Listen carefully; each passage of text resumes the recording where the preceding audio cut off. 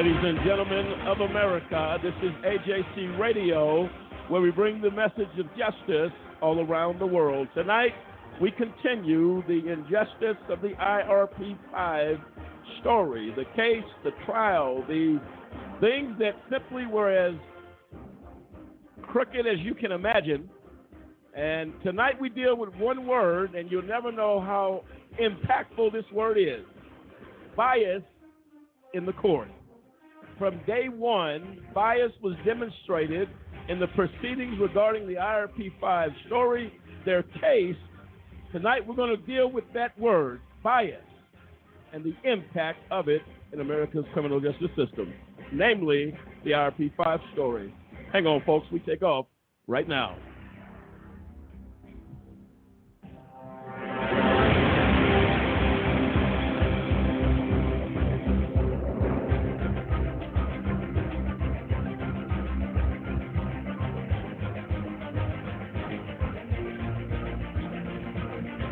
And there you have it. I'm Lamont Banks, along with Cliff Stewart, Dennis Merritt, Samson Riddle, William Williams, and the entire AJC Radio team tonight, along with our very special guest, the IRP5.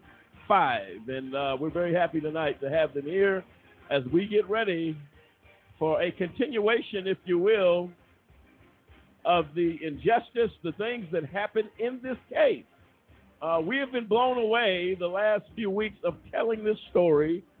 And I'll tell you what, folks, the plot thickens even more tonight as we deal with bias in this case. David, we were speaking prior to the show, and the importance of dealing with this word, it was seen all over the place in this type of proceeding. And I'll tell you now, when you have bias in a case, you might as well pack it up and put a lock on the courtroom doors, because nothing is going to come out of there that is just. David, your thoughts as we get ready to get into this discussion. Yeah, as Dr. Bing said in his review of our case, Judge Arguello's pro-prosecution bias was on display throughout the trial. I think the public is going to be amazed to hear exactly just how much occurred in our case and just how much bias raised its ugly head so many times. We look forward to getting into that and to drilling down to some of the details. I don't think the American public truly understands just how rigged the system is and how difficult it is for average people to get a fair shake in a federal court of law. No, without question. And look, we can believe that we have the greatest system in the world. Incorrect. We can believe that there's no greater system of justice in the world. Incorrect. Tonight we deal with this, and there's a type of delusional public that believes that the justice system works. I can tell you right now, it takes one loved one, one person, to deal with the injustice of your family member, of someone close to you that you may know, that has suffered from this type of behavior. Should not be in America's court system whatsoever. And that is not what the founding fathers expected. In a criminal justice system, a person's right to due process, bias throws that out the window. The right that I'm presumed innocent until proven guilty, bias throws that saying out of the window. So everything that we were taught to believe, bias is a killer of any realm or any type of justice that one may seek in the criminal justice system. Folks, feel free to dial into the show tonight at 646-200-0628, 646-200-0628. On the other side of the break, we deal with current events coming up. And I'll tell you what, Jacob Blake, top of the list. This is AJC Radio. We'll be right back.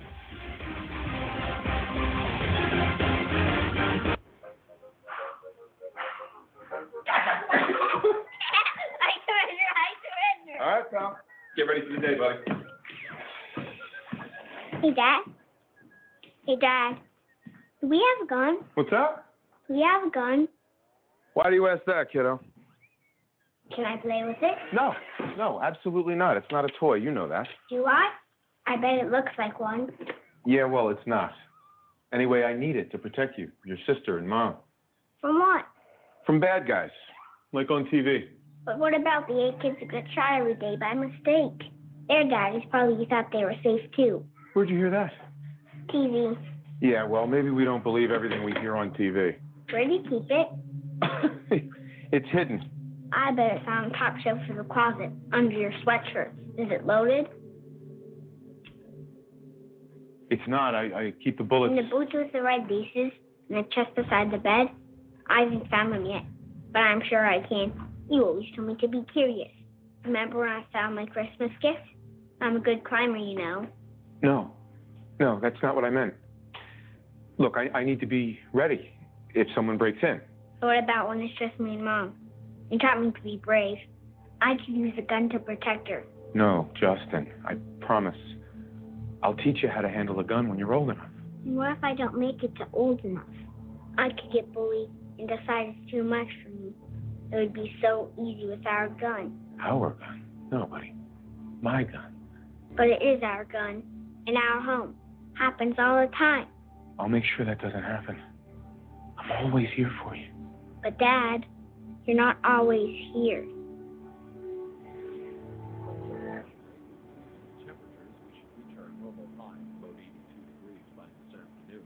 Clear skies tonight with a low near 70. Increasing cloudiness tomorrow, sticky and humid with a high of 6.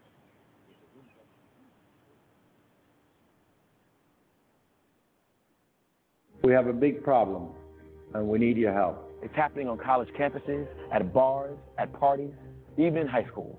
It's happening to our sisters and our daughters, our wives and our friends. It's called sexual assault, and it has to stop. We have to stop it. So listen up. If she doesn't consent, or if she can't consent, it's rape, it's assault. it's a crime. It's wrong. If I saw it happening, I was taught you have to do something about it. If I saw it happening, I speak up. If I saw it happening, I'd never blame her. I'd help her. Because I don't want to be a part of the problem. I want to be a part of the solution. We need all of you to be part of the solution. This is about respect. It's about responsibility. It's up to all of us to put an end to sexual assault. And that starts with you. Because one is too many.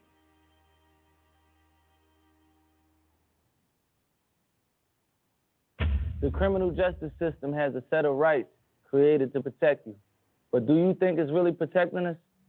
You had a right to remain silent, but that really means you had a right to be silent, doubted, interrogated, suspected. The color of your skin can and will be used against you in a court of law. In their hands, we're incarcerated 5 times more often than white people convicted for the same crime. You have a right to attorney during questioning. In some states, 80% of criminal defendants can't even afford an attorney. So an overworked public defender controls your fate. One government employee, countless lives at stake. You had a right to be innocent until proven guilty. But somehow, about 47% of the wrongly convicted are black. And if they do prove you're guilty, they're going to write you a run-on sentence, on average 20% longer than white defendants accused of the same crime. Even if you get out, you're still not free. When you're an ex-con, they had a right to deny you a bank account, deny you a mortgage, deny you a job, deny your vote. And if you don't remain perfect, with the smallest slip-up, smallest infraction, the most honest mistake, you're going to join us, the 80% who come back to prison within 5 years, as I did. That's when you realize they didn't bring us here to thrive. They brought us here to build this. The plantation and the prison are actually no different. The past is the present. It ain't no coincidence. This was the plan since abolition, to keep us subjugated by creating this system. But I believe in a different set of rights. The right to stand up and be heard. The right to reform a broken justice system and build a new future. We had the right to be silent. Now it's our right to speak up. Do you understand these rights as I read them to you?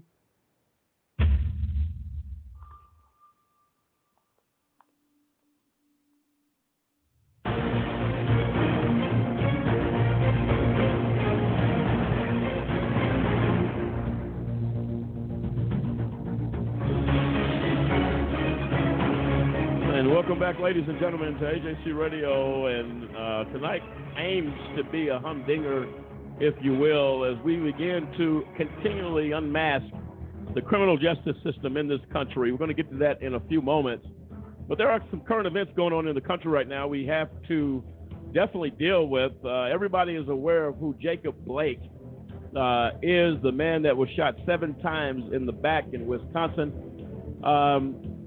And here is the point, and we'll chime in with the other hosts and the IRP5 if they want to chime in on this. Immediately following the shooting of Mr. Blake, he was taken to a hospital, went through emergency surgery, has no filling below the waist. And this is what was claimed as people began to try to attack the character of Mr. Blake. Said that he had outstanding warrants for his arrest. Said that he was wanted for sexual assault. All of these things start rolling out. They handcuffed Mr. Blake to his hospital bed. A man that cannot walk, severely injured.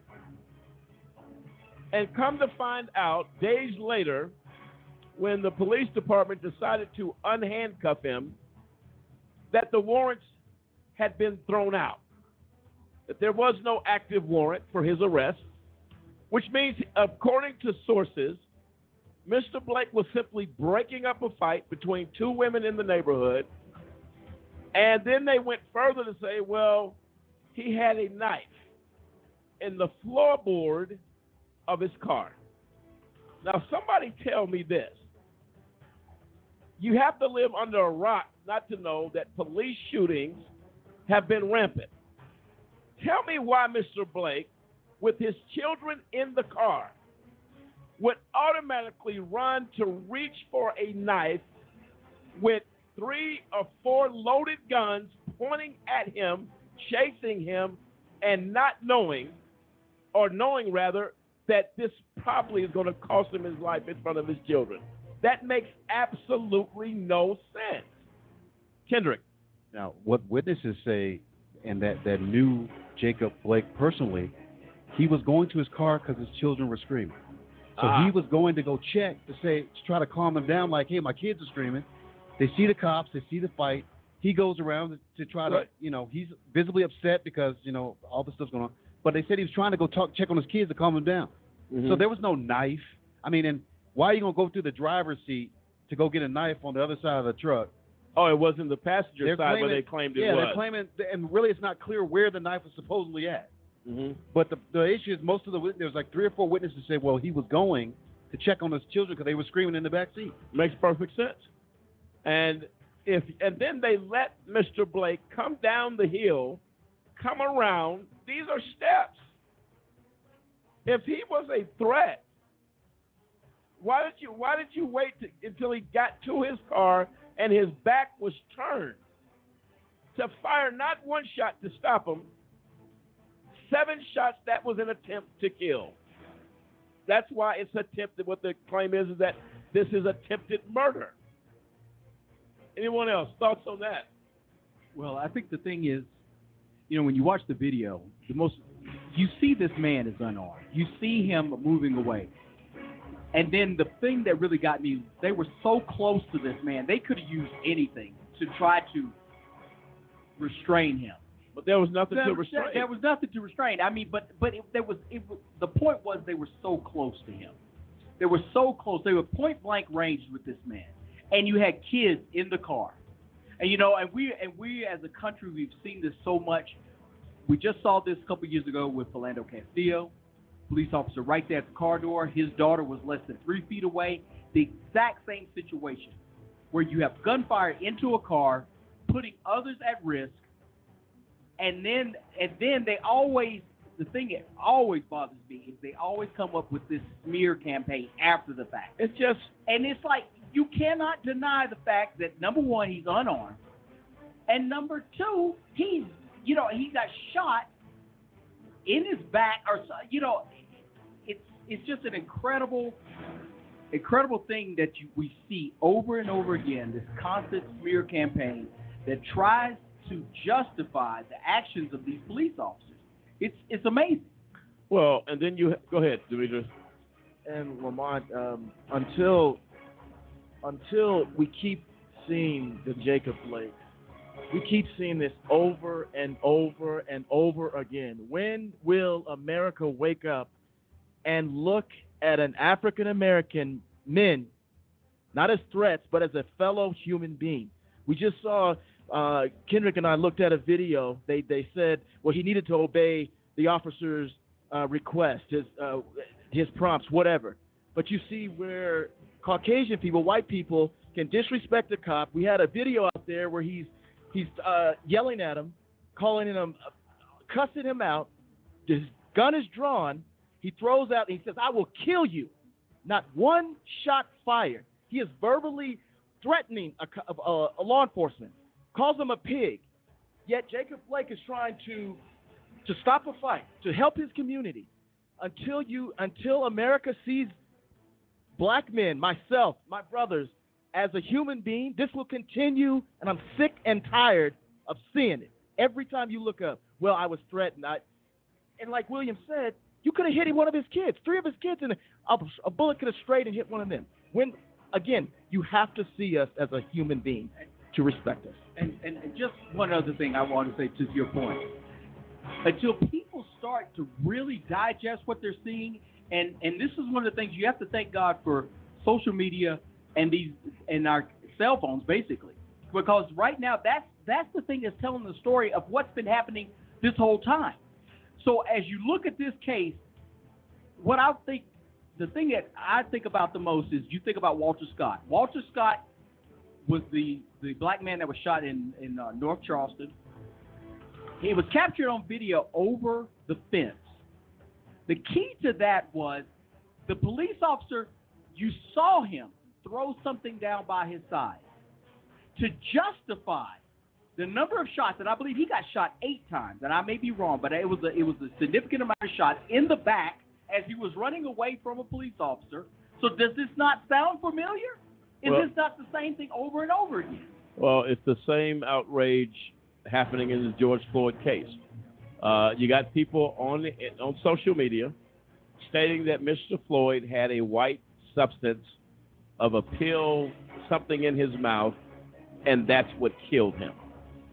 Let me be clear. What killed this man, and the gentleman actually made the statement, he's tired of people giving knee-jerk reactions to the George Floyd situation. My response was, no, the knee-jerk reaction was the knee on the neck of George Floyd as he begged for his life. So hypothetically, if Mr. Floyd had messed around with any type of drugs, it's not a death sentence. If that was the case. I don't believe that was the case, but let's hypothetically say he was.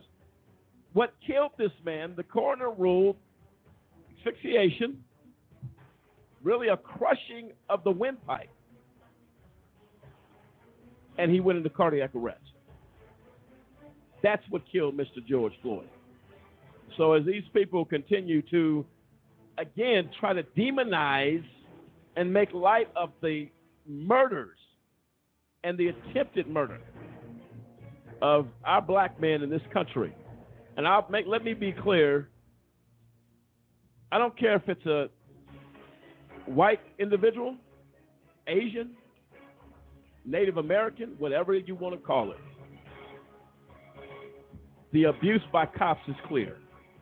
And our outrage here on AJC Radio at Just Cause is equally outraged for anything and any human being that would suffer at the hand of these officers and the abuse in which they levy out.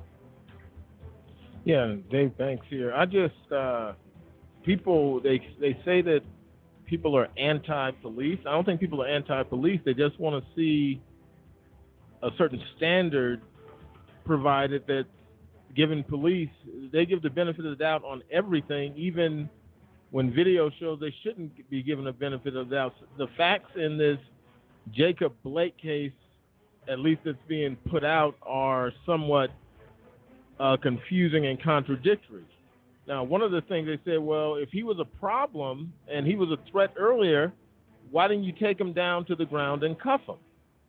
Instead, what we witnessed on video was them following the guy to the car. I don't understand that. If he's not obeying commands and his back is turned, you're just going to follow him to the car. He opens the door and to check on his kids, then you shoot him. I think those types of issues, people, and I just want to push back on that, people who want to see justice for these men, or at least a fair process.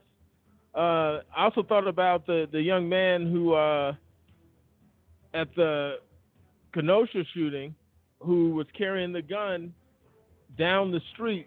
He ended up killing 2 people. But you watch the video, he has this assault rifle strapped to him. He's just walking right by police vehicles, waving and all this other type of stuff. Truthfully, can anybody deny if that was a black man walking down the street with an assault rifle hanging from him, the police would have had the same response? There's no way that would have happened. And then we live here in Colorado. Another issue is, how did the Aurora Theater shooting suspect get taken? He didn't get shot. He got taken into custody. That's very bizarre, given the fact when they found him, he was back in the back of the theater getting ready to go back in, and he was loading his weapon. How did he not get shot with – he's in the position of loading weapons. What did he do? What sort of opportunity was given him that's not afforded to other African Americans? It just – the facts in the Jacob Blake case just don't add up whatsoever. No, they do not. And the bottom line is, reports of the shooting, William, that you referenced in North Carolina when he went into the church and shot the people at the AME church. The gentleman. That was at Charleston. Yeah. Charleston. South Carolina. Well, guess what? They leaned this man up against the car, brought him bottled water. After that, they took him to Burger King because he was hungry. Right. Can someone begin to explain the logic when African American men we see on video begging for a sip of water and you refuse them? Sergeant, and really quick, William, Sergeant, I believe it's Sergeant Brown that they took into custody. He was a veteran, was checking in for a 2-day stint, county jail for being under the influence of some type of substance or medication. 2 days. We saw him on video beg for a Dixie cup of water, and they refused him. He explained to them he had suffered different symptoms after the war. This is a veteran who fought for our country, but he's black. They killed him in that chair. And immediately after they killed him, they came out and said, oh, he had some other condition that took his life. We saw the video. He kept begging, please give me some water. But you can go into a church and kill 8 to 9 people, and you're going to get not tap water, bottled water, and a trip to the nearest Burger King for a hamburger. This is sick.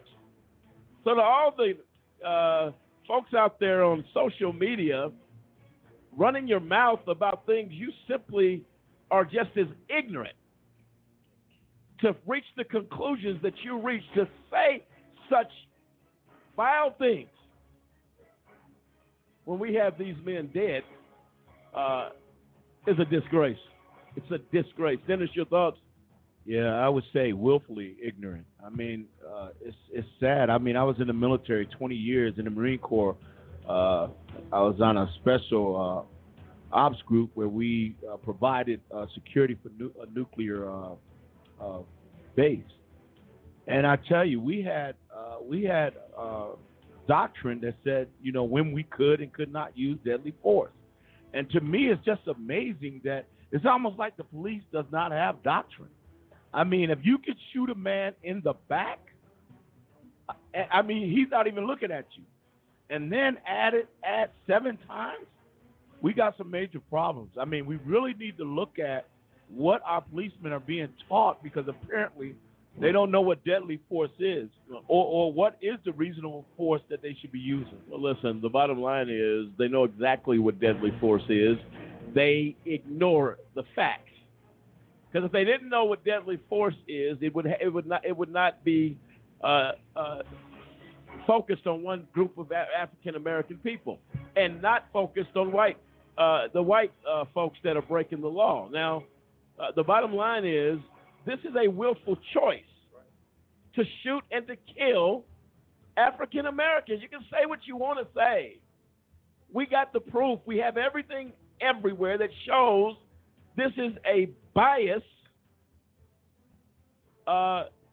system from the police departments on up. It's true. It's biased. That's why they had to stop frisking people in New York City for a long, because it was just, well, you're black. Or if you're Mexican, where's your green card? I mean, it's just unbelievable stuff. We're going to deal with this further, guys, and appreciate the input. Samson, did you have a comment? Yeah, I was just going to go to Demetrius' point. It's like this is going to be a societal problem until we actually can all look at each other as human beings. I mean, the fact of the matter is like there have been so many shootings over. I mean, you just look in the last 5 years versus the 20 years before that, and it is ramping up at an exponential rate. And the fact of the matter is because cops have this type of immunity where they, they're not going to get prosecuted and nothing's going to happen to them, so they have no qualms about drawing a gun on somebody, regardless of if their family, if they're whoever's around them. They don't care about the stray bullets. They don't care about any of that stuff. They just care about, at least seemingly like getting a body count. That's what they care about. Sure, David. Yeah, one final point. I think what also happens is the messaging becomes sometimes too broad in these situations. And I don't care if it's Black Lives Matter or other organizations, you have got to keep the message narrowly focused on the particular issue at hand. What happens too often is everybody's painted with a broad brush. Sometimes white America, there are plenty of white Americans that are not racist. And if you actually paint all white people with a broad brush of racism, it's going to exacerbate the issue to actually solve the problem, because then people say, well, why are they calling me a racist? And some of the messaging and some of that stuff is promoted by the media. It's just too broadly, people are too broadly brushed with a racism tag as far as white people are concerned. It needs to be narrowly focused on the issue at hand, where you don't offend a lot of different people as far as that, because there are white people speaking out about these things. Well, without question, my heart goes out to the when Mr. Floyd was killed. I've never been moved so much by white Americans that were equally as outraged as I was. And I told the story once before, I'll tell it again. A white sheriff deputy, a young lady, pulled up in her neighborhood. There were two black girls out there playing. The black girl was so afraid. She was so scared. And on the video, she just began to shake, visibly shaking. And I felt for her, but then I felt for the officer. And the deputy sheriff got out the car, kneeled down on one knee, and said, "I'm not going to hurt you." With tears kind of just pouring down her face, "I'm not going to hurt you." So to David's point, it is definitely a good point.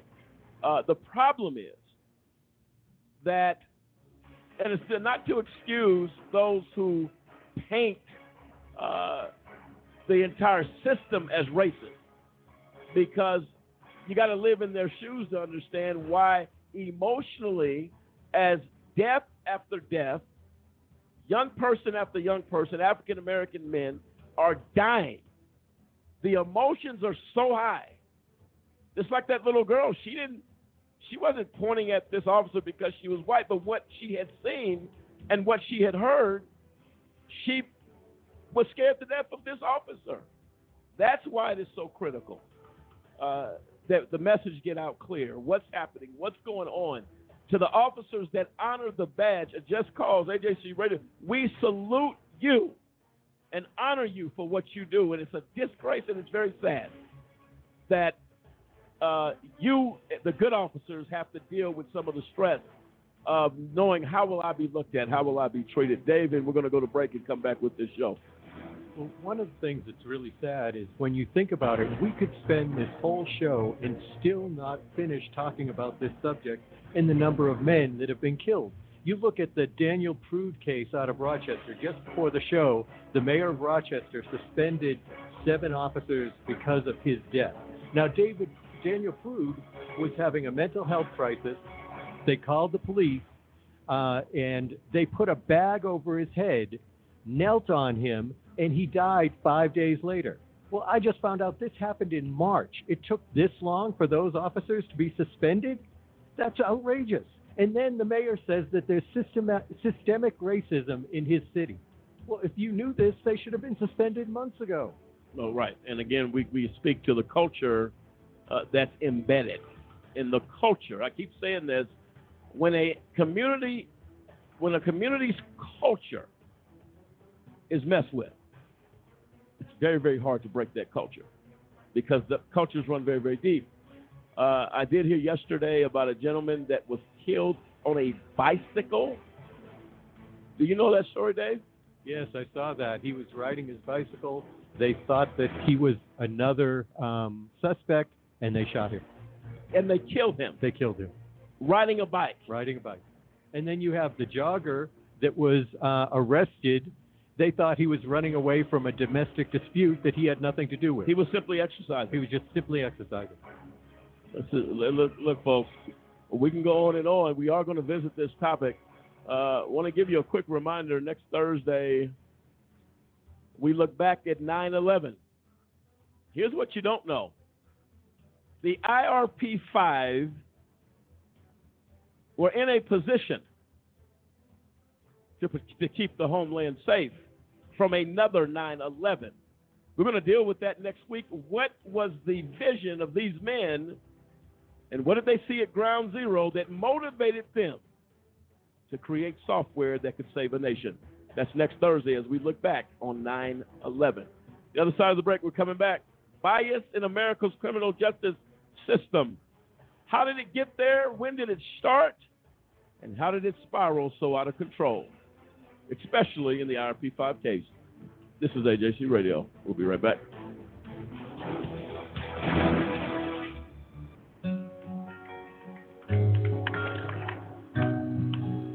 I wish I was in school.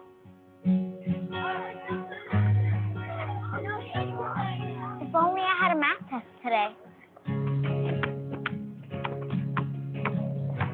Or a book report to give.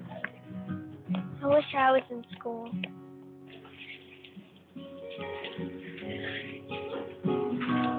I'll stay after class. I'll clean the chalkboard. I'll do extra homework. I'll skip recess. I wish I was in school. I wish I was in school. I really wish I was in school. School ends, but free lunches for your kids don't have to. Find your local food bank at feedingamerica.org/summer meals for help. Together, we're feeding America.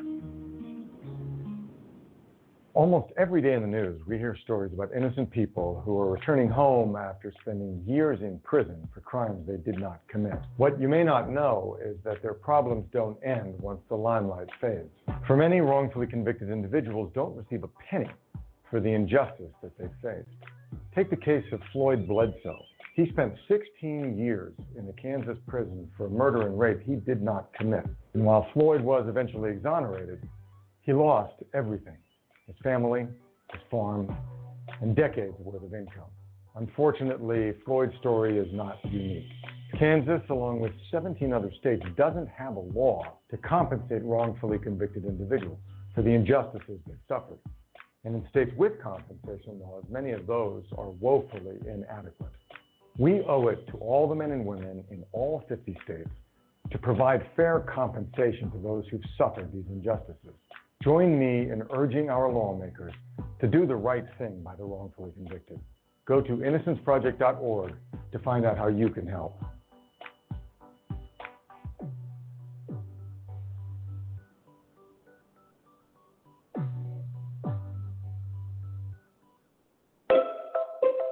When does it stop being partly cloudy and start being partly sunny? Why is the word abbreviation so long? Are English muffins just muffins in England? Why is it called a washing line and not a drying line? Do fish get thirsty? If ghosts can walk through doors, why don't they fall through floors? Do you yawn when you sleep? If prunes are dried plums, how do they make prune juice?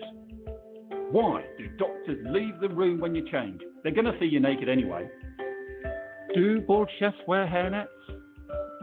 How much deeper would the ocean be if all the sponges were taken out? Do you believe someone who says they're a chronic liar?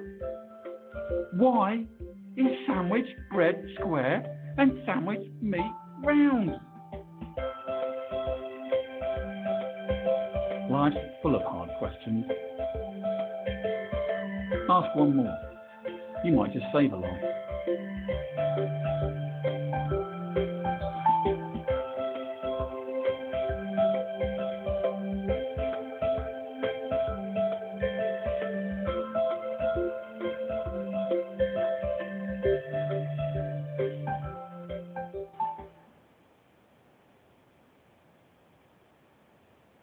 Because I'm 16, I can't drive at night.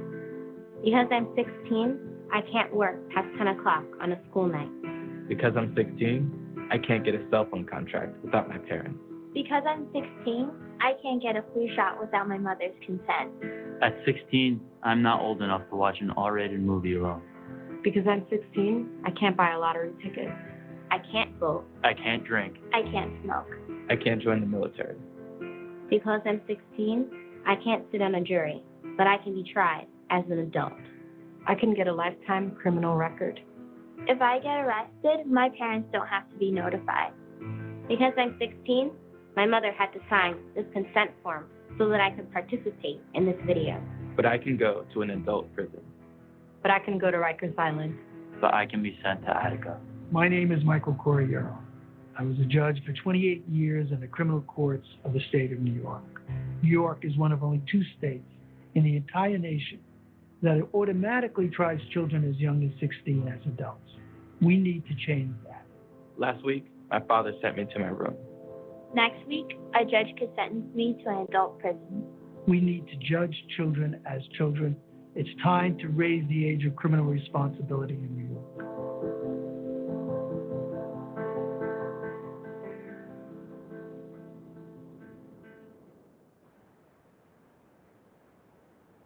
Hey everybody, it's gonna be just plain hot out there. So stay cool in your mood and keep your eyes on the road. Hey, this weekend lot. Every year, almost 40 children die of heat stroke after being forgotten in a vehicle. In 70-degree weather, it takes only minutes for the inside of a car to heat up like an oven. At 104 degrees, heat stroke begins, followed by loss of consciousness. Yeah. It's about an hour and a half or so.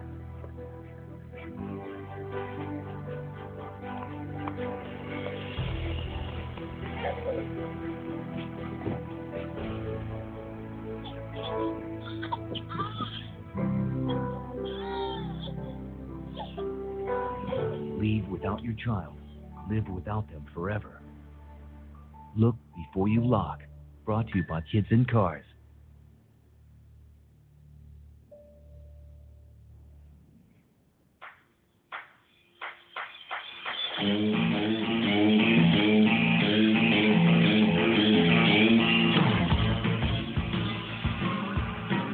And welcome back, ladies and gentlemen, to AJC Radio tonight as we continue the story of the IRP5. And as we have been talking earlier, we went into some of the things that, again, what makes bias such a damaging situation in our criminal justice system?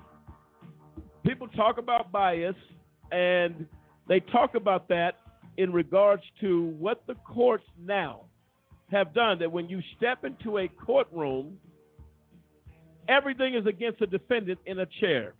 Everything. And bias, when you step in, that means anybody in that courtroom and the proceedings has formed a conclusion. and they have no intention of making that any different. Kendrick, your thoughts on that? The thing about bias is it becomes clear that the courts and the prosecution are on the same side. So there really is never a fair shake when it's basically 2-on-1. Now, our system claims it's supposed to be an adversarial system where the court is supposed to be this referee, and they're supposed to be just as critical to the prosecution and the government as you are to any defendant when it comes to the law. But that doesn't happen. The truth is, both of them get a paycheck that says United States government on it. They get paid from the United States of America, and that's who they work for. So when one of their coworkers, the prosecution, comes into your courtroom, you feel that I need to basically give them the favor. And the one thing that shocked me was the statement, in the light most favorable to for the government. Yeah, that's not fair. So if you're telling one side of the story and I'm telling one side of the story, and you say, well, I'm going to let the government say theirs got a little more weight on that is true and yours is not. How's that fair? Well, it's not. And it's the same thing in state cases where the jury is told it is our position to lead most favorable to the prosecution. Now, in some state cases, judges will counter that and say that because of the office of the district attorney, this is state again, because of the office, more by their own admission, people believe there's more prestige with that office and that these folks are really there to find the truth. They make statements. They say, well, if you're in, they said it in cases here, if you're in the courtroom, you must have done something wrong. So it is your job as the defense to prove, and this is not how it's supposed to be. But as a defense, you have to prove to that jury who's already been set in their mind that, you know what, there's just something here. But nobody would be arrested for nothing. You know why? Most people are naive to the system. And they believe just like we all believe. If you tell the truth, you win your case. That's not the case at all. And the thing is, I mean, when you look at the presumption of innocence versus looking at all evidence in the light most favorable to the government, it spits in the face of being innocent until proven guilty. If you have to look at the evidence should basically be tie goes to the runner. If there is evidence that says something for the defense and then there's evidence that says something for the prosecution, then if you're innocent until proven guilty, the prosecution has not proven anything. And at that point, it's a wash. But if you look at everything in the light most favorable to the government, you have just thrown that presumption of innocence out. It totally spits in the face of what the entire Constitution is about, and it shows the bias of the court system. And all it takes, like to Kendrick's point, the judge and the prosecutor work for the same corporation per se. They get paid by the same company, and at the end of the day, to keep themselves both employed, the court leans toward the prosecution, and innocent defendants end up going to jail because their presumption of innocence is thrown out the window. Oh, absolutely right. And that is, again, the unfair proceedings in criminal proceedings, that the judge is there to be referee to ensure fairness on both sides. In this case, Judge Christine Arguello leaned towards the case most favorable to the government of the United States. As a result of that, the IRP5 went to prison, wrongfully convicted because the referee threw the game. And forced the game because she did not allow the evidence of the defense. Yeah, so she ensured that the prosecutor, that basically, hey, this game is thrown, the gamble is in, prosecutor, Assistant U.S. Attorney Kirsch, you will win, and I will see to it because I will not let the defendants present their case. Well, in that case, she should be disbarred immediately. Every attorney, the prosecution, the government of the United States who proceeded in this case should be disbarred, along with the judge that you really you were basically at the behest of this judge who was biased against these men. The IRP5, not only was she biased against them, We talk about LaWanna Banks Clark, bias against her. You don't belong on any bench, period, as a judge in the courtrooms of America under no circumstances. Demetrius. And Lamont, again, we have to remember back in 2010, we were still with our attorneys. She said in open court for David Zappolo and Ken Barnes, in open court, she says, I don't think that these two should be a part of this case. Within 2 hours, Matthew Kirsch came up with some legal jargon, and then she says, oh, now it's clear in my mind this was a scam. You're supposed to be a referee. How you make this in light, again, back to your point, to light most favorable to the government, within 2 hours, you surmise by Matthew Kirsch throwing out lies, no witnesses, no evidence introduced, no expert witness, which she would not allow in the future, the next year.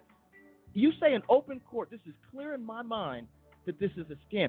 We haven't even set our trial date, and this is her assumption. We were never going to get a fair case because she said it's a scam in my mind. Well, she's not supposed to share that. Did she share that with the court? That was done in open court while we were sitting there. It's obvious to me this was a scam. Not with the jury. No, the jury was not there. The jury was not even impaneled yet. So no evidence has been presented. But we were presumed guilty by Judge Arguello, and it was already a scam in her eyes, and she hadn't heard a shred of evidence from our side. It was already the predisposition towards the government. So what we witnessed, we witnessed a crony system. Judge Arguello and Matthew Kirsch, what we witnessed was two people, along with Miss Sunita Hazra, the other assistant U.S. attorney, and John Walsh, their boss. They conspired together to obtain an unlawful conviction against us, and all the facts in the case point to that. They had an opportunity to do the right thing. They had an opportunity to be fair, but at every turn in that trial, their bias was clear. It was on display that they were working together to convict us.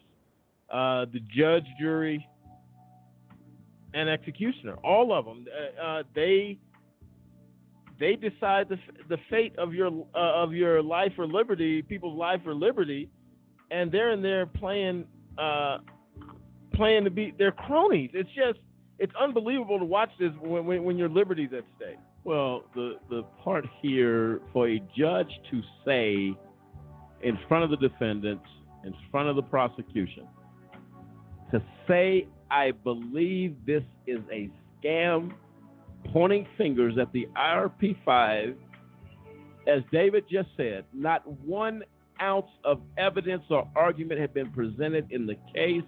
You are basically saying, looking Matthew Kirsch and John Walsh and Sunita Hazra in the face, I'm with you.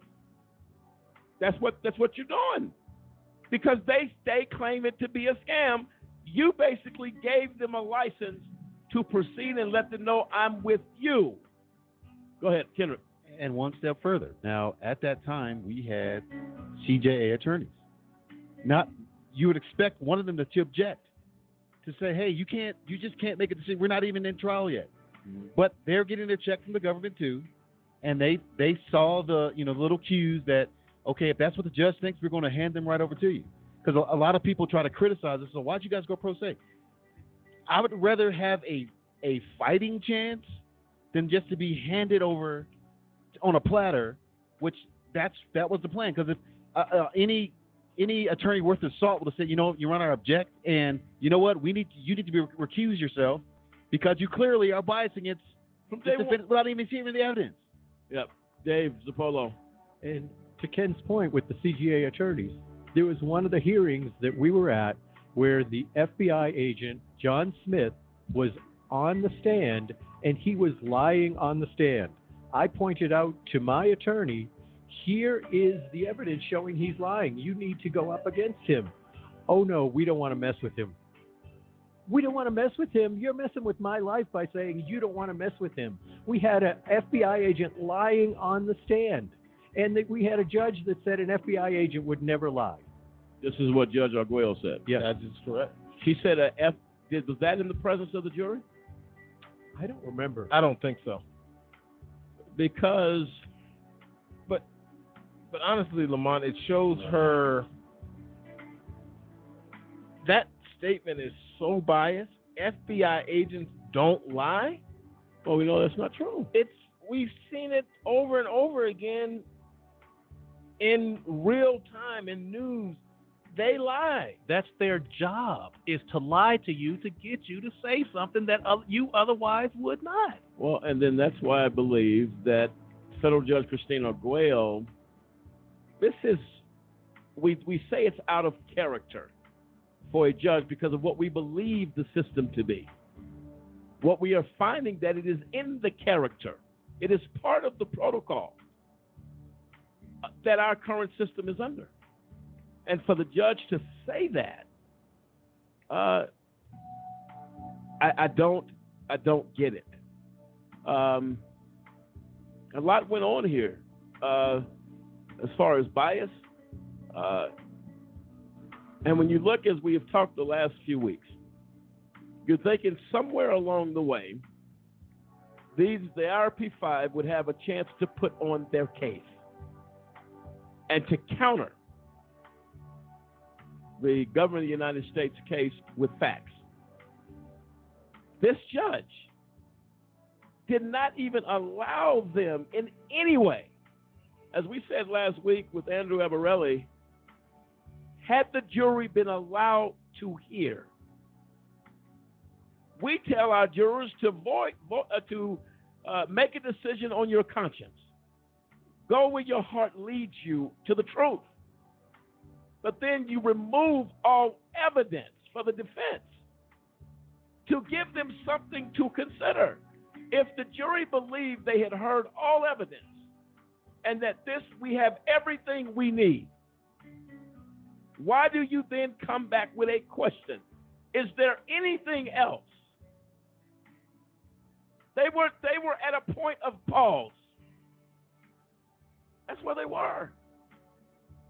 It is the judge's position, obligation, to give the jurors what they ask, to ensure fair and equal treatment during the process.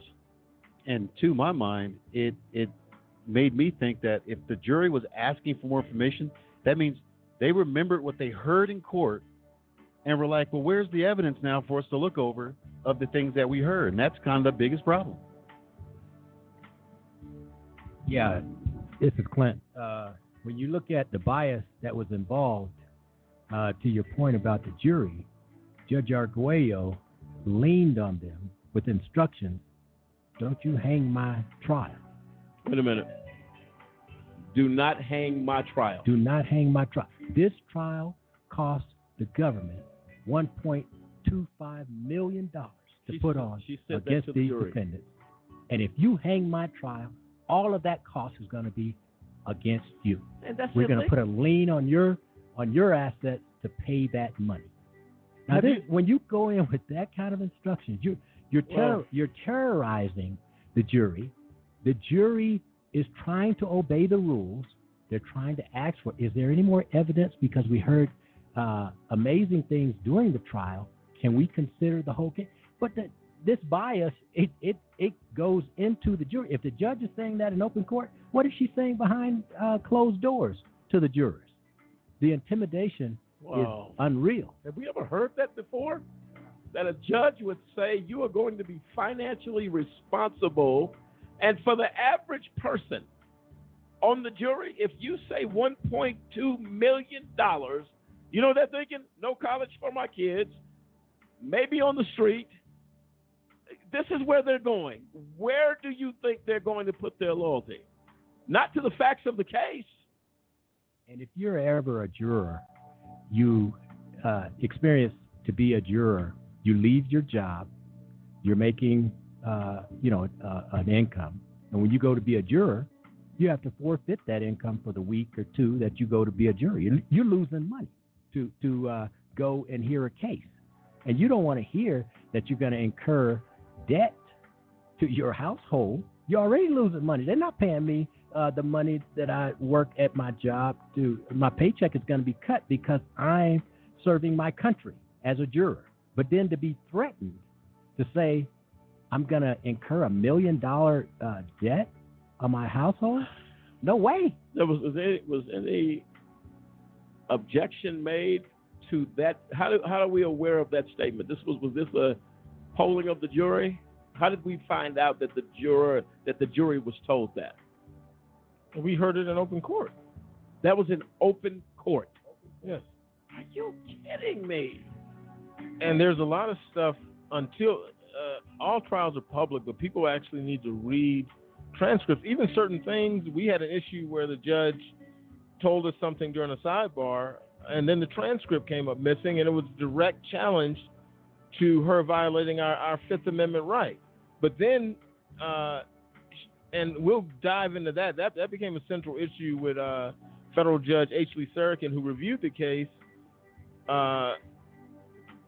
with regards to her violating the Fifth Amendment right, which is probably the most sacred right and one of the oldest rights in U.S. jurisprudence and even English common law. You just can't force people to the stand to testify.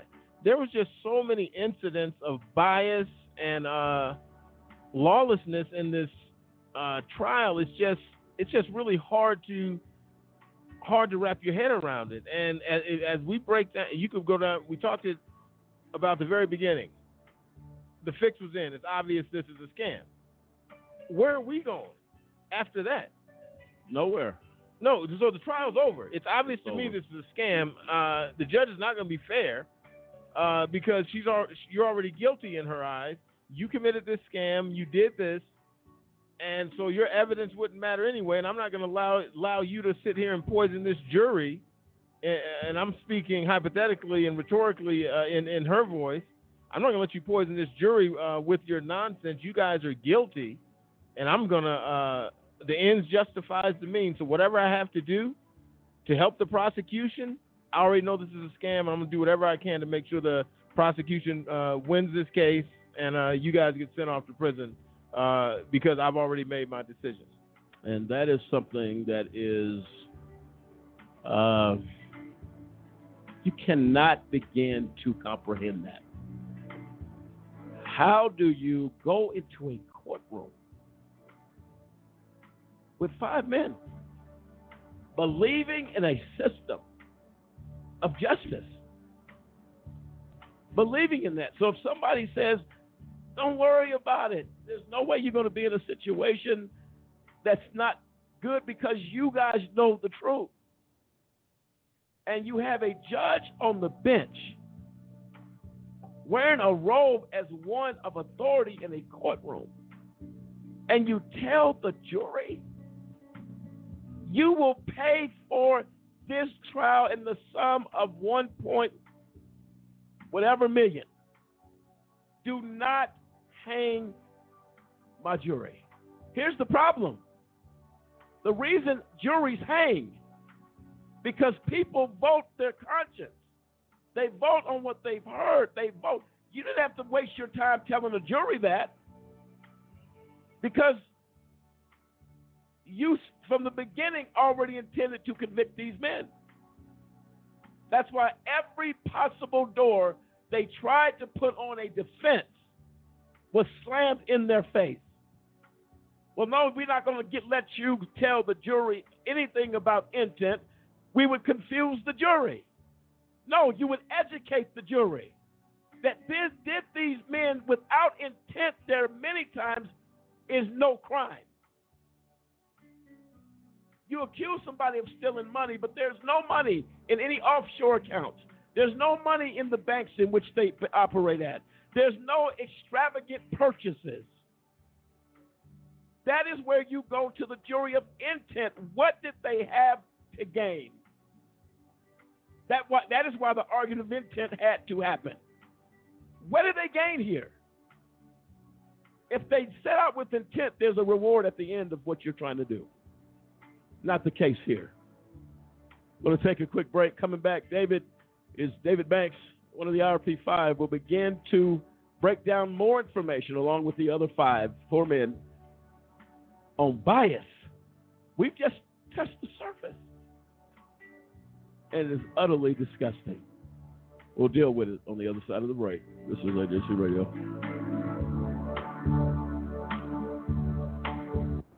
I wanted to be in the military since I was a kid.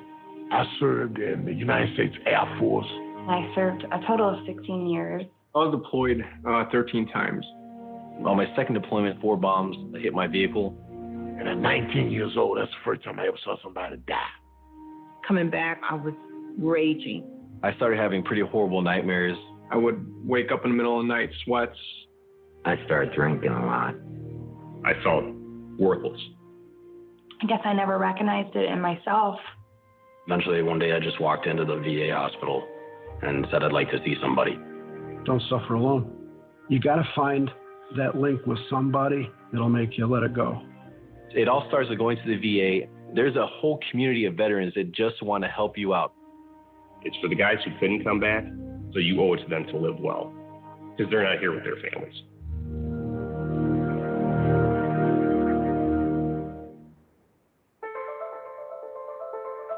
There's a lot of mud when it rains here, and it makes it really hard to find food. There are car bombs every day. My mom worries about me when I go out. Every time I hear the alarm bell go off from school, I think it's an air raid. Sometimes I have nightmares about it. A lot of houses in our neighborhood have been destroyed. I like to close my ears and sing songs whenever the bombs come close. My dad says we have to leave, which makes me scared. I'm worried our new neighbors won't like us. What if they don't understand our religion? Because we don't speak the language, it might be hard for me to make friends. But I know it's all going to be okay. It's all going to be worth it. I just want my family to be safe. But these are not my words. These are not my words. These are not my words.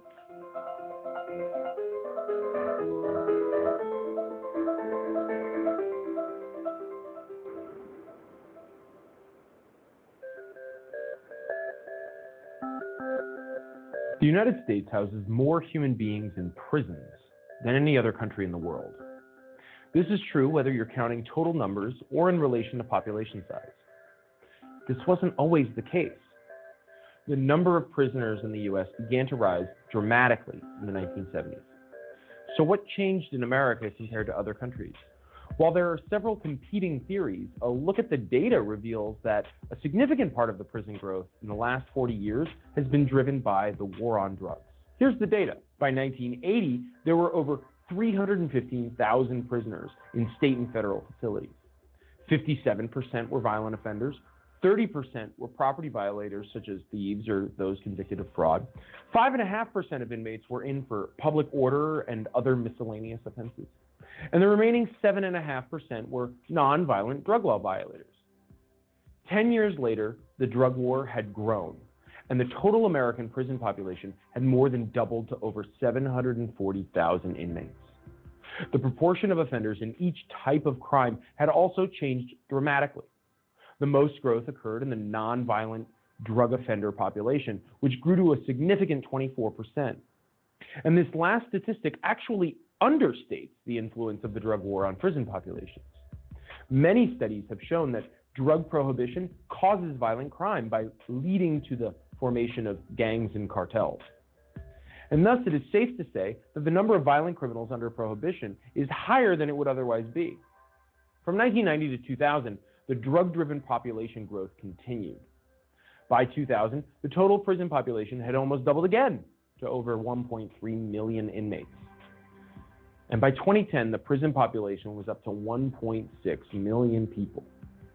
The growth has started to settle and even decline in recent years, but the proportions of offenses are retaining their post-1990 levels. America's unique methods of enforcing drug prohibition seem to parallel its unique prison population. And one has to ask, is our country really better off with so many nonviolent drug offenders behind bars?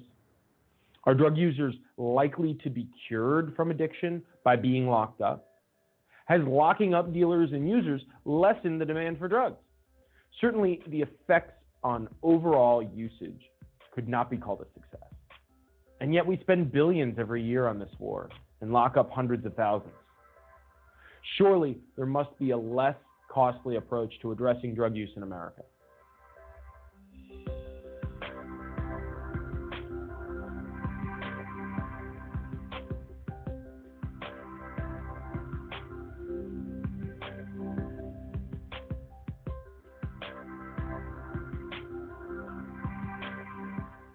History is important because it shows where you're coming from and where you're going. Type 2 diabetes is something that runs in my family, which means I'm at risk. In fact, 1 in 3 American adults are at risk for developing type 2 diabetes. And knowing this, if I do nothing, that family history becomes my family's future. And my family is too important to me for that. Take the risk factor assessment today at AskScreenKnow.com. Odds of becoming an astronaut, 1 in 13,200,000. Odds of being struck by lightning, 1 in 576,000. Odds of dating a supermodel, 1 in 88,000. Odds of bowling a perfect game, 1 in 11,500. Odds of being trapped in an elevator, 1 in 24,528. Odds of catching a ball at a major league game, 1 in 563. Odds of an injury from shaving, 1 in 6,585. Odds of tripping while texting, 1 in 10. Odds of getting cancer in your lifetime, 1 in 2 men, 1 in 3 women. It's up to us. To change the odds for our generation. For the ones we love. For our future. If you don't like the odds, stand up. Stand up to cancer.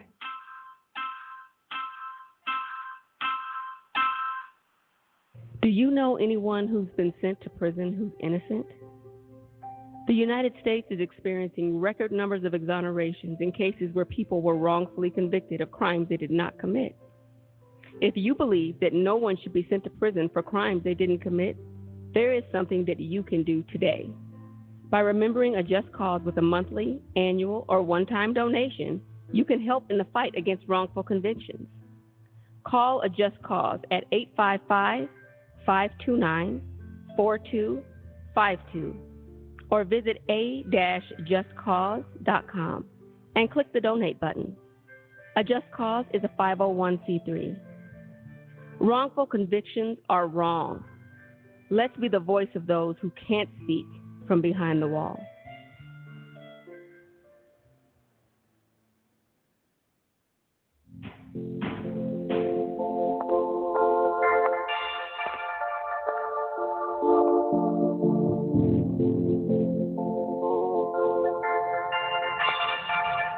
You can't sit here. Don't add her to the chain. It was just a joke. We're not friends. Why are you talking to me? You started it. It's so gross. Lame. Loser. Weirdo.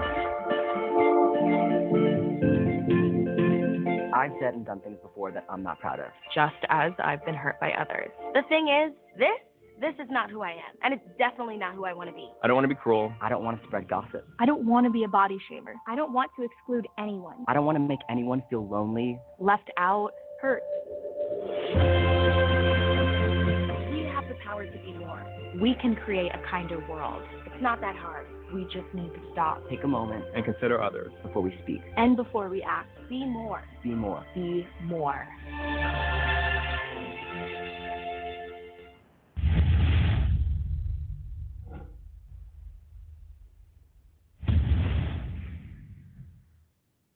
Did you know that over 1.5 million children in America have parents that are incarcerated? These children cope with the pain Through drugs, alcohol, anger, and violence. It is so important. It is so important for communities to provide preventative and intervention services. Don't make them do it alone. Become a part of the community. Become a part of the community for hope.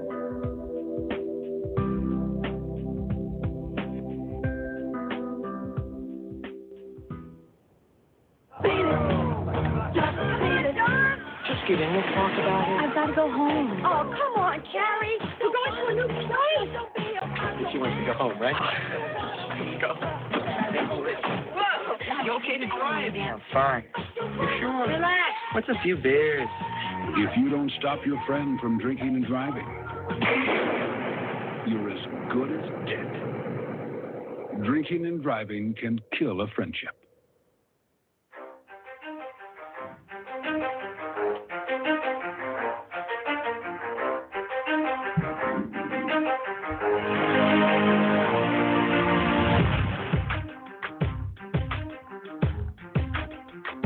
And welcome back, ladies and gentlemen, to AJC Radio tonight as we have begun and really to go down the road that we've been going down the last few weeks here with our special guest, the IRP5, live tonight at AJC Radio. And I'll tell you what, folks, this is something that is troubling at best.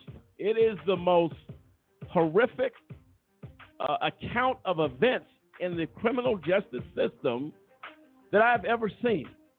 And I'll tell you what, any person that works in documentaries, Hollywood productions, this is a easy project, if you will, to bring attention and awareness to a criminal justice system that has gone and fallen really off the tracks.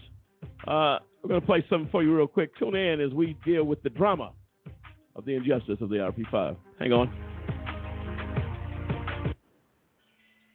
Some people think that business is a game. And what we have learned is that business actually is war.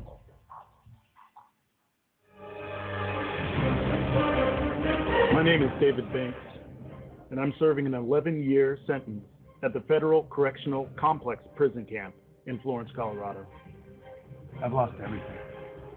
My business, my money, my family, my future, my church, and my freedom. When they wanted people to sign non-disclosure agreements and all that kind of stuff, sometimes they didn't want to do it. Strange to me. I think it's still strange. It just absolutely makes no sense. Is this really real? Is this happening? And then all of a sudden your whole life is ripped apart. Justice is not fair anymore. They say justice is supposed to be blind. It's not blind. It's not blind. They pick and choose who they want to convict and who they want to sue. Ladies and gentlemen of America, what is going on when innocent men get locked away? Ladies and gentlemen, have you stopped to ask the question, where is justice? It's far away. They were floored that they were even being raided. It became very clear that the court-appointed attorneys were not working for the guys. And it seemed like in many cases that they were collaborating or working with the prosecution. We constantly hear in the news, every week you're going to hear about another person wrongfully convicted. There you have it. Tough questions in need for answers. Lady Justice has gone missing. Where is she? Is this happening in America? The American dream has turned into a nightmare. Crying children left behind as a result of a corrupt system and corruption. We will seek and search for justice. We will ask the tough questions. We will demand answers as justice lays idle in the streets of America. We look for the answer.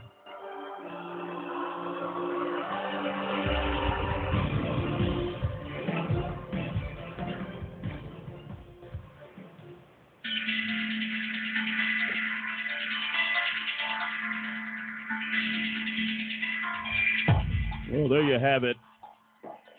The definition of bias is this: prejudice in favor of or against one thing, person, or group compared to another, usually in a way considered to be unfair. That is the classic definition that happened in this case. Prejudice against the IRP5. court-appointed attorneys, if I'm correct on that, were assigned to the case. Did absolutely nothing. No one was the voice of the IRP5 but themselves. This is one thing that is mind-blowing to me. Yes, Demetrius. Lamont, we have to remember, David, this is Demetrius Harper. David and I, we had to fire 2 court-appointed attorneys. When the first CGA I received, he comes to me and said, hey, introduce himself. He said, I'm going to enter a guilty plea. I said, hold on one second. Are you going to listen to what I have to say? I had to fire him immediately on the spot because he was just there to broker me saying that I was guilty, and we are completely innocent. I told him that, but what infuriated me, he didn't want to talk to me about the case. So these CGAs, as we've heard tonight, they are in on the fix, as David said. They are here. They are there only to get you and to usher you into prison. It's totally ludicrous. No, absolutely right. And David, I want to go with you now as we get into some of the meat, if you will, of this bias. We've heard enough that, there's enough information we've shared thus far that would qualify Federal Judge Christina Arguello to be disbarred, period. She should be impeached by the United States Congress for her conduct. That is something that the Honorable Congressman Sensenbrenner, with the late John Conyers, worked on was the argument of intent. That no case, that the statement by them is to say that no crime could even be charged without the element of intent proven to be correct or not. That says a lot. That says a whole lot. Cliff? Yeah, we have a caller on the line. We have Wayne from Colorado who wants to make a comment. Wayne, thanks for calling. You're live. Thanks for having me. Great show as always. I wanted to comment about the bias in the judicial system. I think most people think, oh, we live in America, we've got a great system. But you listen to this case of the IRP5, and you see from the very beginning that it was a conspiracy with the Department of Justice. They got the judge in on it. There was nothing that these men did. Everything they did was to help this country. And because they wanted to steal a software, they used the court system to destroy IRP solutions. I think it's disgusting. I'm grateful that you're spreading the word, and I think America needs to wake up because this is happening every day in federal court, in local courts, and if we don't do something, we're going to continue to have men and women serving wrongful convictions, and I thank you for what you're doing. Thank you, Mr. Wright, for your position on that. Very true, folks. Again, feel free to call in 646-200-0628. I think the tragedy, David Banks, in regards to this particulars, most American people, if they knew the passion and the vision of IRP Solution, was one thing: not another 9/11. As we approach the anniversary of 9/11 next week, ladies and gentlemen of America, let me be clear. The IRP5 stood in position, stood as the shield to avoid another attack on this country, to the cities in the United States. And they got a thank you card from the United States government saying, thank you very much. Here's your go to jail card. Any American and any family that lost men and women to 9/11, the tragedy of that day, I believe, are going to be equally outraged as this story goes all over social media. Wait a minute, you stopped these guys? For what reason, Ms. Arguello? What reason, Mr. Kirsch? What reason, Sunita Hazra? John Walsh? Why? And to know that these men were fighting for the safety of this nation and to go against it anyway because of bias and prejudice. is an outrage. David, please. Well, like I said, we've discussed a number of disturbing details regarding the bias in the case of sentenced to prison for 8 years. One of the more shocking things that happened was the disappearance, the mysterious disappearance of a transcript where the judge compelled us to testify. It's so shocking. I mean, another issue is just another part of the cover-up. And what occurred, I can't really put it into words. It should shock the conscience of every American. The Fifth Amendment of the United States states that no person shall be compelled in any criminal case to be a witness against it himself. And that the Supreme Court confirms that over and over again through case law going back into the 1800s. What happened to us when a judge, it's bad enough that Judge Arguello forced us to testify, but to double down on that type of corruption when we requested the transcript and to make the transcript disappear is so shocking. And for prosecutors who witnessed it to stand by and stay silent is just more proof that the fix was in. In our case, during a sidebar, the government, a little background, the government had ended its case about a week and a half early, suddenly ended it. And I think this was probably some strategy on the government's part. And we had to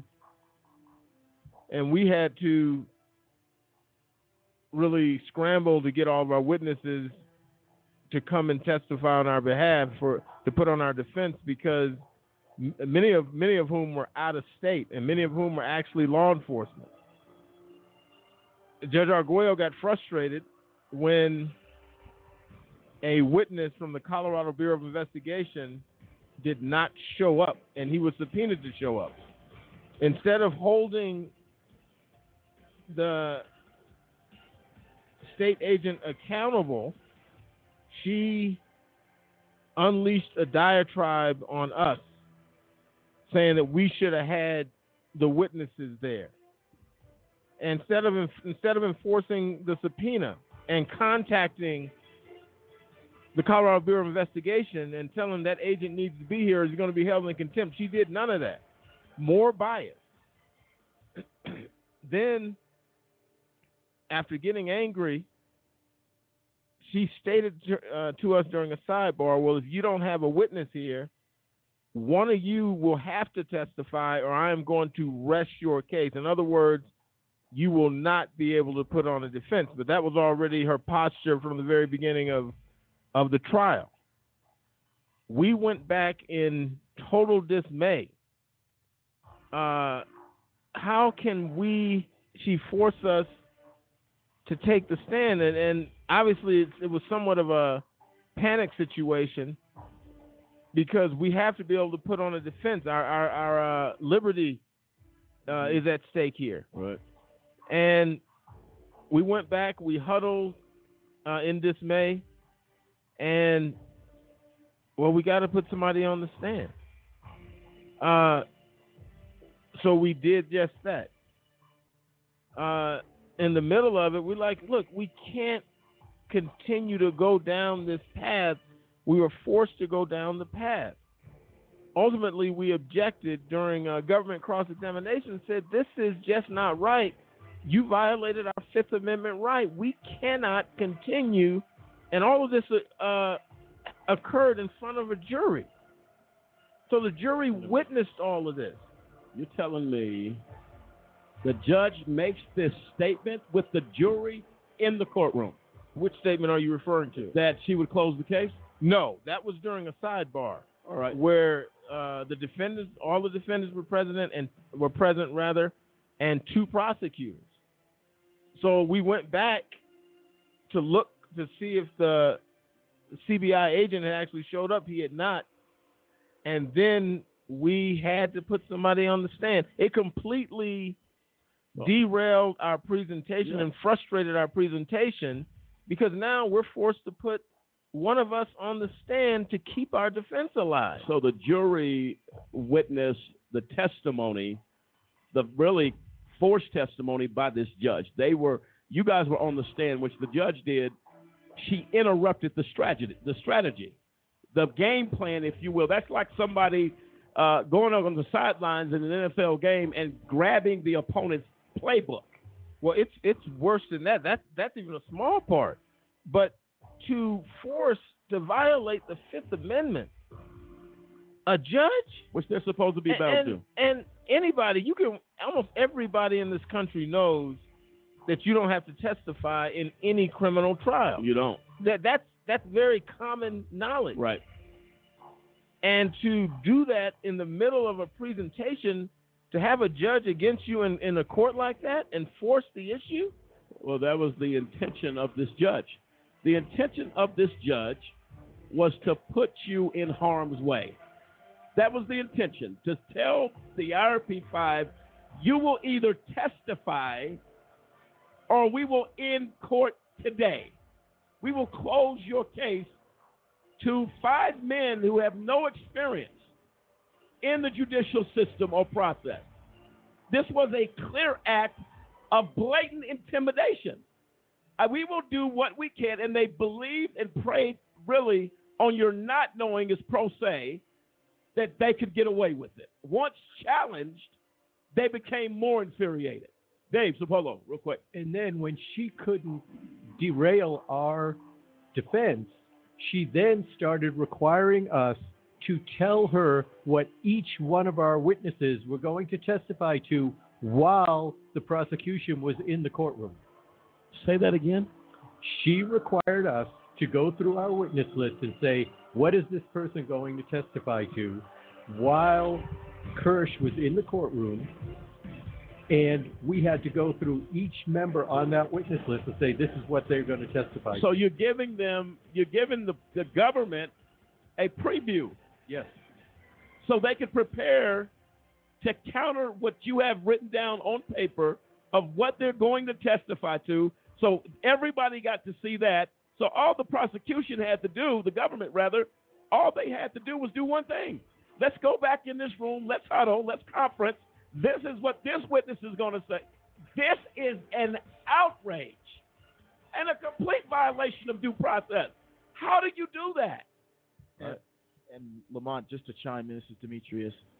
When at today's point, when we asked to say, can the prosecution be excused? She said, no, I see no. I said, well, you are given, just to your point, we asked repeatedly, can he be excused? Matthew Kirsch, Sunita Hazra to be excused, John Smith to be excused. No, I don't see But the IRP5 were not given information to the government's witness list to what they would testify. No. Is that correct? That's correct. We were never given any information, but we also impeached every one of their witnesses because we were able to show what the truth really was. So, ladies and gentlemen, you do understand why Judge Christine Arguello should be disbarred and removed aggressively off the bench, whether it be by impeachment by the United States Congress. Whoever needs to, this is unbelievable. I've never heard of it. That you tell the defense, give the prosecution your strategy for trial, guaranteeing a loss. Because as I said before, you've thrown the game. You've thrown the game. It's unbelievable. Ladies and gentlemen, feel free to dial in 646-200-0628. You may be sitting there tonight, folks, thinking this has to be a movie online. This has to be Netflix or Hulu or any possible online production. Let me be clear. This is reality radio, and it's 100% true. The corruption, the federal judge, Christine Arguello, it gets worse and worse every single time we hear more about her conduct. She must be held accountable. This is AJC Radio, the IRP5, dealing with an issue in this country, in their case, overwhelmingly, and that's bias in our criminal justice system. Folks, hang on. AJC Radio, we'll be right back.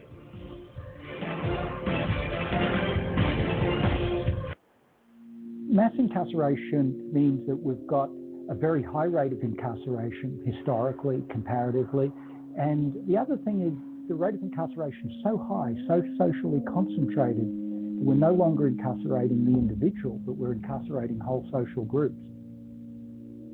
The rate of incarceration now is about 5 times higher than it was historically. Historically, it was 100 per 100,000. Now it's about 500 per 100,000. If we look at prison, if we add jail to that, it's about 700 per 100,000. Nowhere in the world incarcerates as much as we do. We've seen extremely high rates of exposure to the criminal justice system for African American men with very low levels of schooling. So if we think about black men who were born in the late 1970s and who are growing up through the American prison boom of the 1980s and the 1990s, the chances that they're going to serve time in state or federal prison if they dropped out of high school is about 70%. So going to prison for that group of black men with very low levels of schooling, that's become a normal life event. And that's really only happened in the last 10 years. We're at this point now where there's about 1.2 million African American children with a parent who's incarcerated. That's about 1 in 9. The research shows that kids who experience parental incarceration have diminished school achievement, they have behavioral problems, depressive symptoms, acting out. And there's also evidence that these kinds of negative effects associated with parental incarceration are concentrated more among boys than among girls.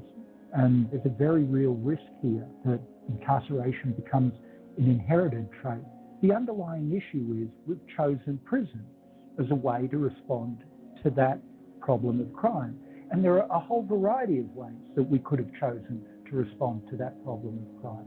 We've chosen the response of the deprivation of liberty.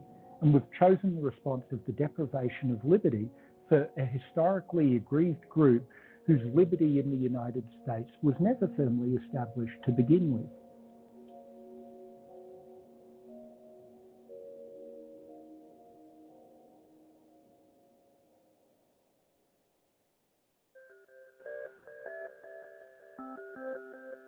The United States of America incarcerates more people than any other country in the world. In fact, the U.S. hosts more prison inmates than all other developed nations combined. As of 2010, the world population was over 6.8 billion people, with an estimated 9.8 million in jail. This figure, compiled by the International Center for Prison Studies, refers both to individuals held in jail awaiting trial and inmates serving time after sentencing. So there are 9.8 million human beings on planet Earth living inside of cages that we know of. In 2010, the U.S. was home to about 309 million people, 4.5% of the world's total population, but housed 23% of the world's prisoners. So take a moment to think about what this means. It means we imprison more people than enormous autocratic countries like China. We imprison more people than Russia. Compared to the size of our population, our rate of imprisonment dwarfs our closest allies, like the United Kingdom, France, and Canada. As of 2010, there were over 1.6 million post-trial inmates serving sentences in America's state and federal facilities.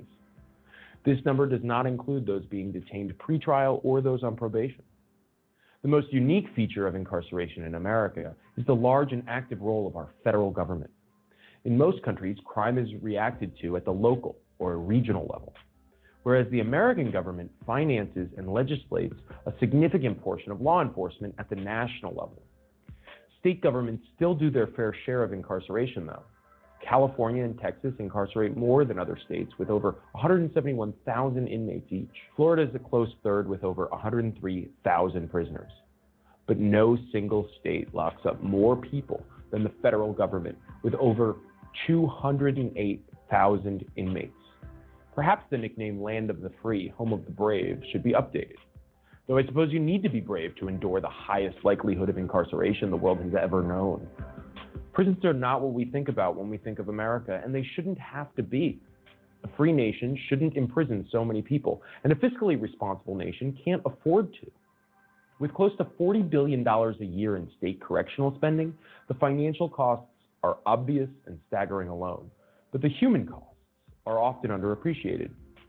1.6 million fathers and mothers, brothers and sisters, sons and daughters of American families are incarcerated. It's time for people to realize that the criminal justice system in America is desperately in need of reform.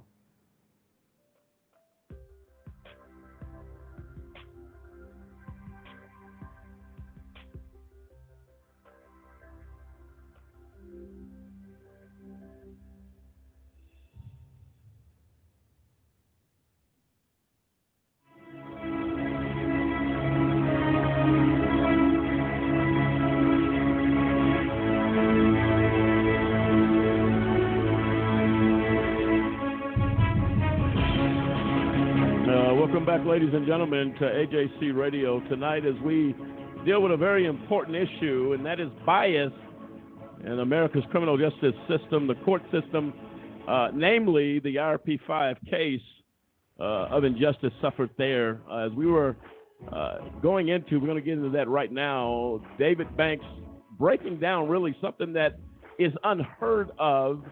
No matter what proceedings from traffic court to criminal, transcripts do not go missing. Transcripts do not become ghosts and walk out of courtrooms. In this particular case, the transcripts that would have shown Federal Judge Christine Arguello compelling the IRP5 to testify, basically with an act of intimidation and a threat to basically shut the courtroom down, lock the doors, and throw these men in prison and be done. It comes to that reality. The bias here is unheard of. Missing transcripts in a case? The very transcripts that are set in place to overthrow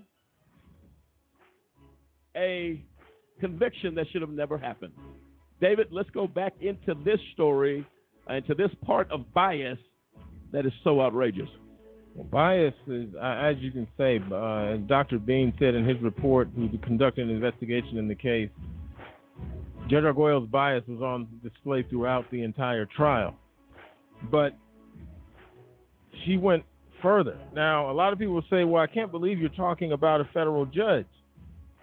It's not popular to talk about a federal judge, just like in many instances it's not popular to talk about a police officer doing something wrong. But these things must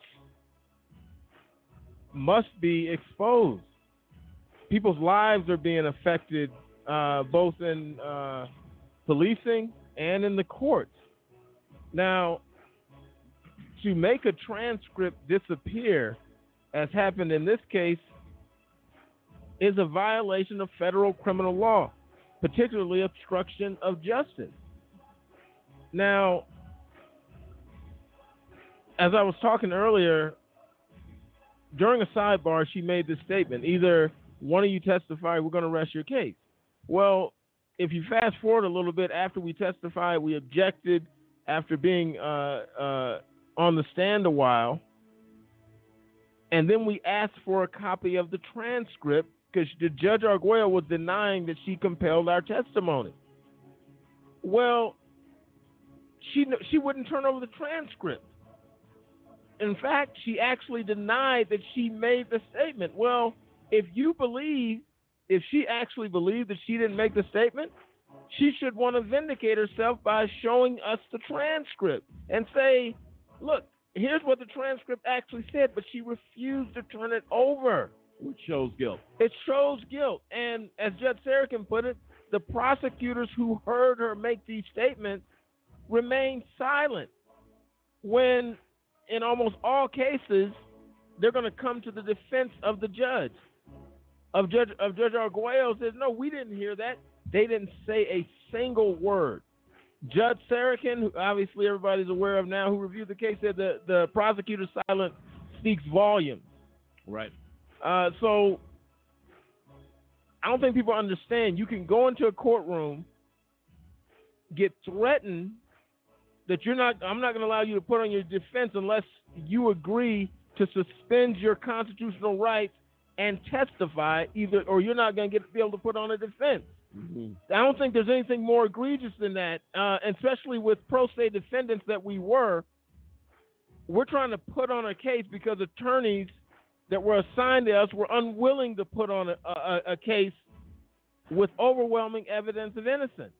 So now we're forced to go into court to put on a case by ourselves. No, we're not experienced, but as Ken said earlier, why should we allow a conspiracy to serve us up on a platter and send us to prison with the involvement of a judge and with the involvement of prosecutors and everybody conspiring together to make sure we're wrongly convicted? The stuff that occurred, no transcript. Now we're talking about, we were accusing Judge Arguello of what amounts to violating the law, judicial misconduct at the highest level, and the law plainly states, in the 1971 case of Mayor v. Chicago, the Supreme Court said an appellate cannot be denied a record of sufficient completeness to permit proper consideration of his claims. They also went on to say that prejudicial, judicial, or prosecutorial misconduct cannot be fairly judged without a verbatim transcript. We were not provided. So how could the appellate court actually judge what occurred? And we'll get into some of that possibly next week. And the 10th Circuit case law plainly stated, when the unavailability of a transcript makes it impossible for the appellate court to determine whether or not a judge or prosecutor committed prejudicial error, the case must be reversed. The case was not reversed. They started making excuses. From the transcript disappeared to it was destroyed, we had all of these excuses. This was all to protect a judge's reputation and allow us to go to prison so the judge's reputation, the prosecutor's reputation can be protected. If any citizen of this country actually believes and can imagine going into a court of law, getting your constitutional rights overtly violated, and when you try to prove that it was violated, the transcript disappears. We live in a digital age. This type of stuff just doesn't happen. So it's just outrageous. I'm disturbed in a way that I can't really explain in words about this actually happening. And Americans should care about, I don't care if it's Judge Arguello, a Supreme Court justice, people should care that somebody's life is taken. Everybody pays homage to the Constitution. But in reality, nobody really cares whether or not criminal defendants get a fair trial. And that's by and large in the public. People should be outraged over this because it's going to happen to you. It's going to happen to a member of your family. It's just a matter of time if it hasn't happened already. Go ahead, Kendra. Real quick. And everyone at that sidebar was responsible for following the law. There were so many, by law, there were so many safeguards there. The court should have seen the error. The government heard Judge Arguello basically order us to take the stand. They sat silent. So you say this is not bias. That is the biggest form of bias that you can see. It's so huge. It's almost like it couldn't have happened. If I didn't live it myself, I would be hard to believe that a judge would do this, who's supposed to be protecting me by the law. But it's about, you know what, the government did their role. We're going to be quiet, not say anything. And the court did their role. We're going to hide it and come up with every excuse under the book except the truth. And without question. And to hide it, they had to bring another person in this conspiracy. court reporter Darlene Martinez, who works and is paid again by Judge Arguello. She's hired by Judge Arguello to work for Judge Arguello. It's not like some of the state systems where court reporters one just shows up to your court when a proceeding happens. No, this particular court reporter works for Judge Arguello and is selected by Judge Arguello. And strangely, when we went back in, Judge Arguello paid lip service to giving us the transcript at one point. As soon as we went back in to ask about the transcript or from the court reporter, guess where she was at? In the judge's chambers. So obviously it suggests that they're back there conspiring to conceal and obstruct justice. Everybody's heard obstruction of justice in the news in the President Trump investigation. This is a serious federal criminal law that was violated here by a federal judge. People say, well, you can't say that. Yeah, we can say it happened to us. Well, yeah, I mean, look, if people want to live in la-la land of what's true, what's real, what's not, walk 1 hour in the shoes of the IRP5 doing a case that was stacked against them from the very beginning. From the very beginning. The question on my mind is why? Why would you go to this extreme? And as we talk about the transcripts, it doesn't happen. It does not happen. Except someone is given an order or a instruction to ensure that transcript disappears. And you know what else? Nothing happened there. And you know what else?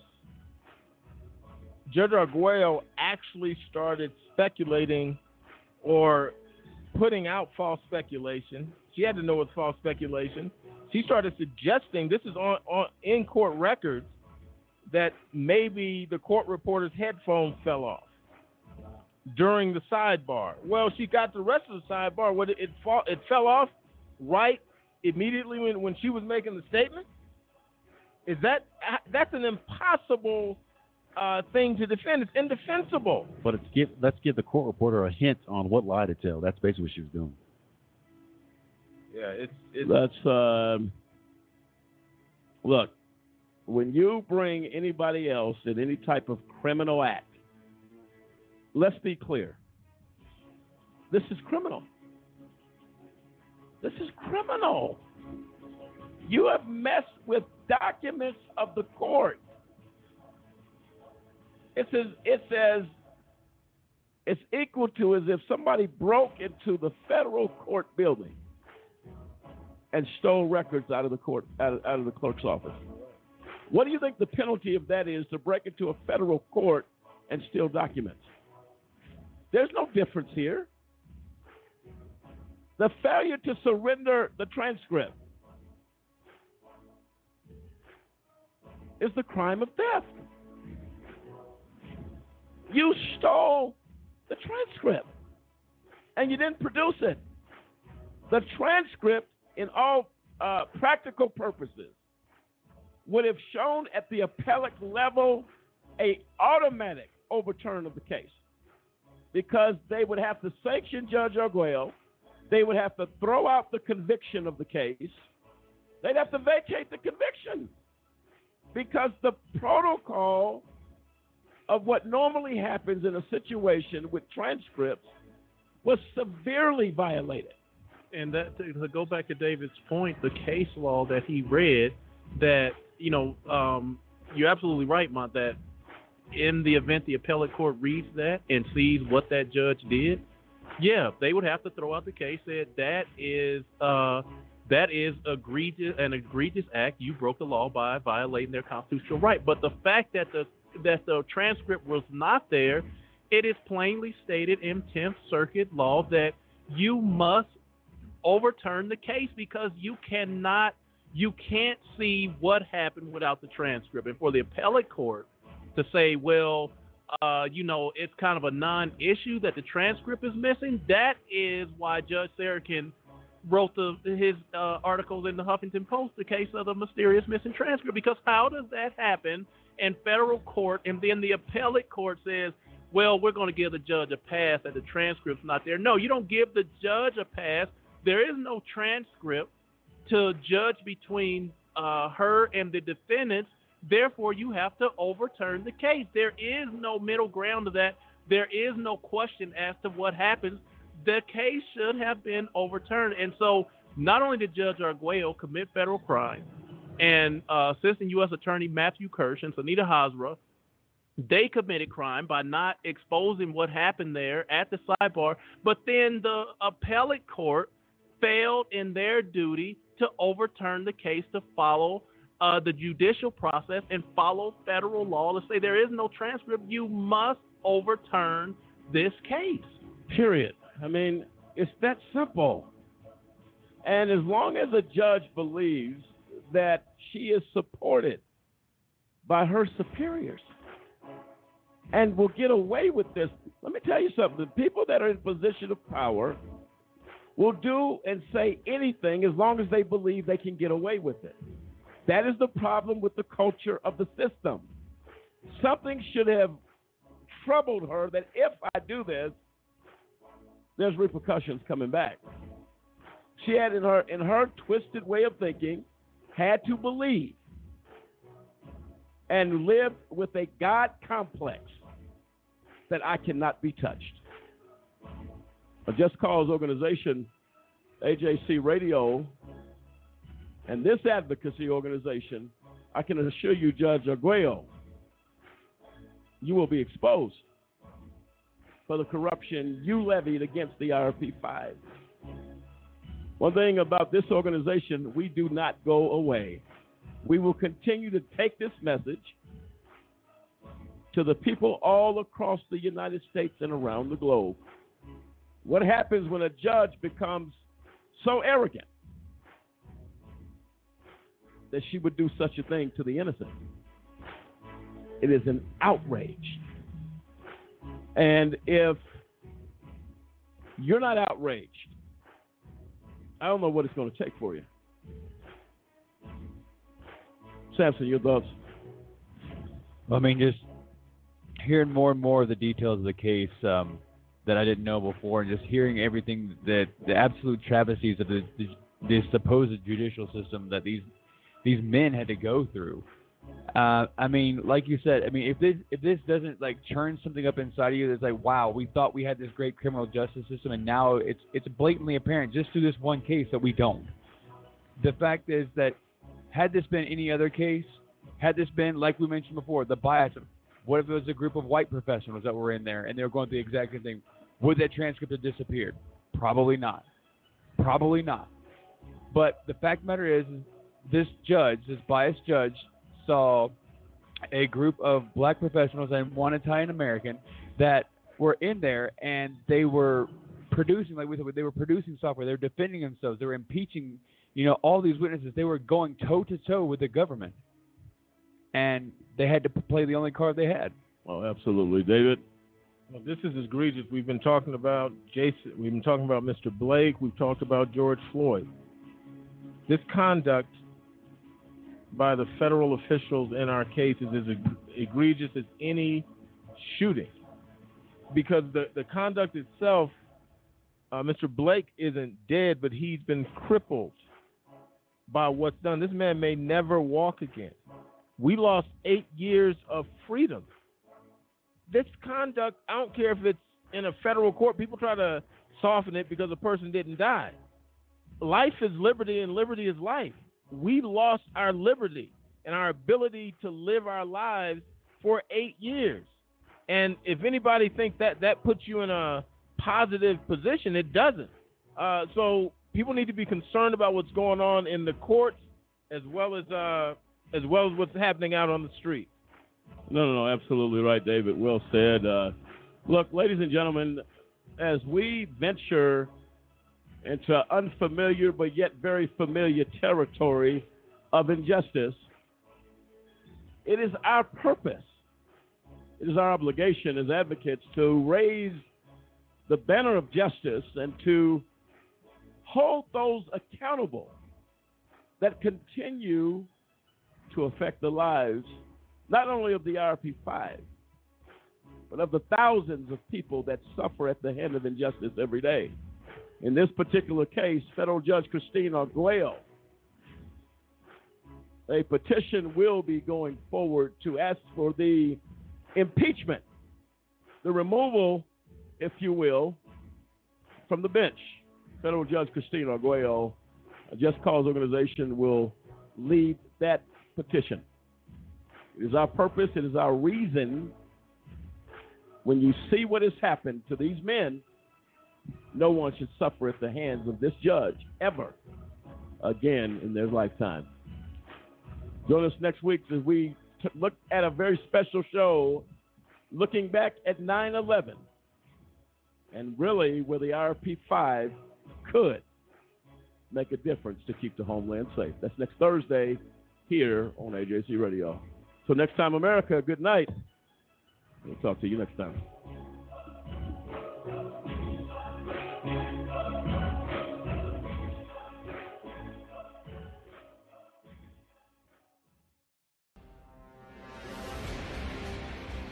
All we say to America is be true to what you said on paper.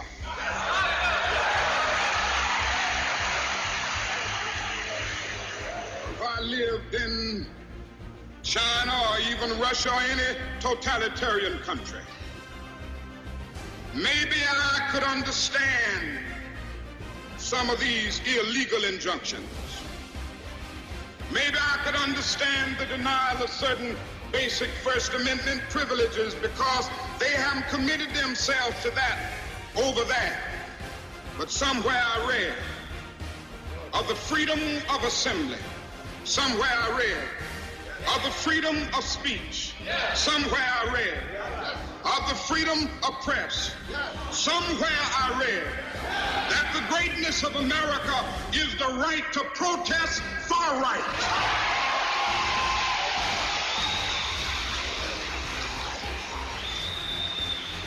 And so just as I say we aren't going to let any dogs or water hoses turn us around, we aren't going to let any injunction turn us around.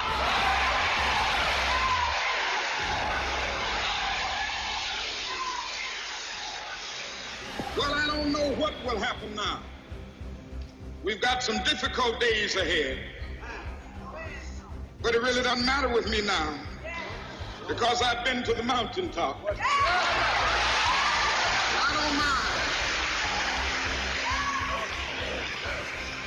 Like anybody, I would like to live a long life. Longevity has its place. But I'm not concerned about that now. I just want to do God's will. And He's allowed me to go up to the mountain. And I've looked over and I've seen the promised land. I may not get there with you, but I want you to know tonight that we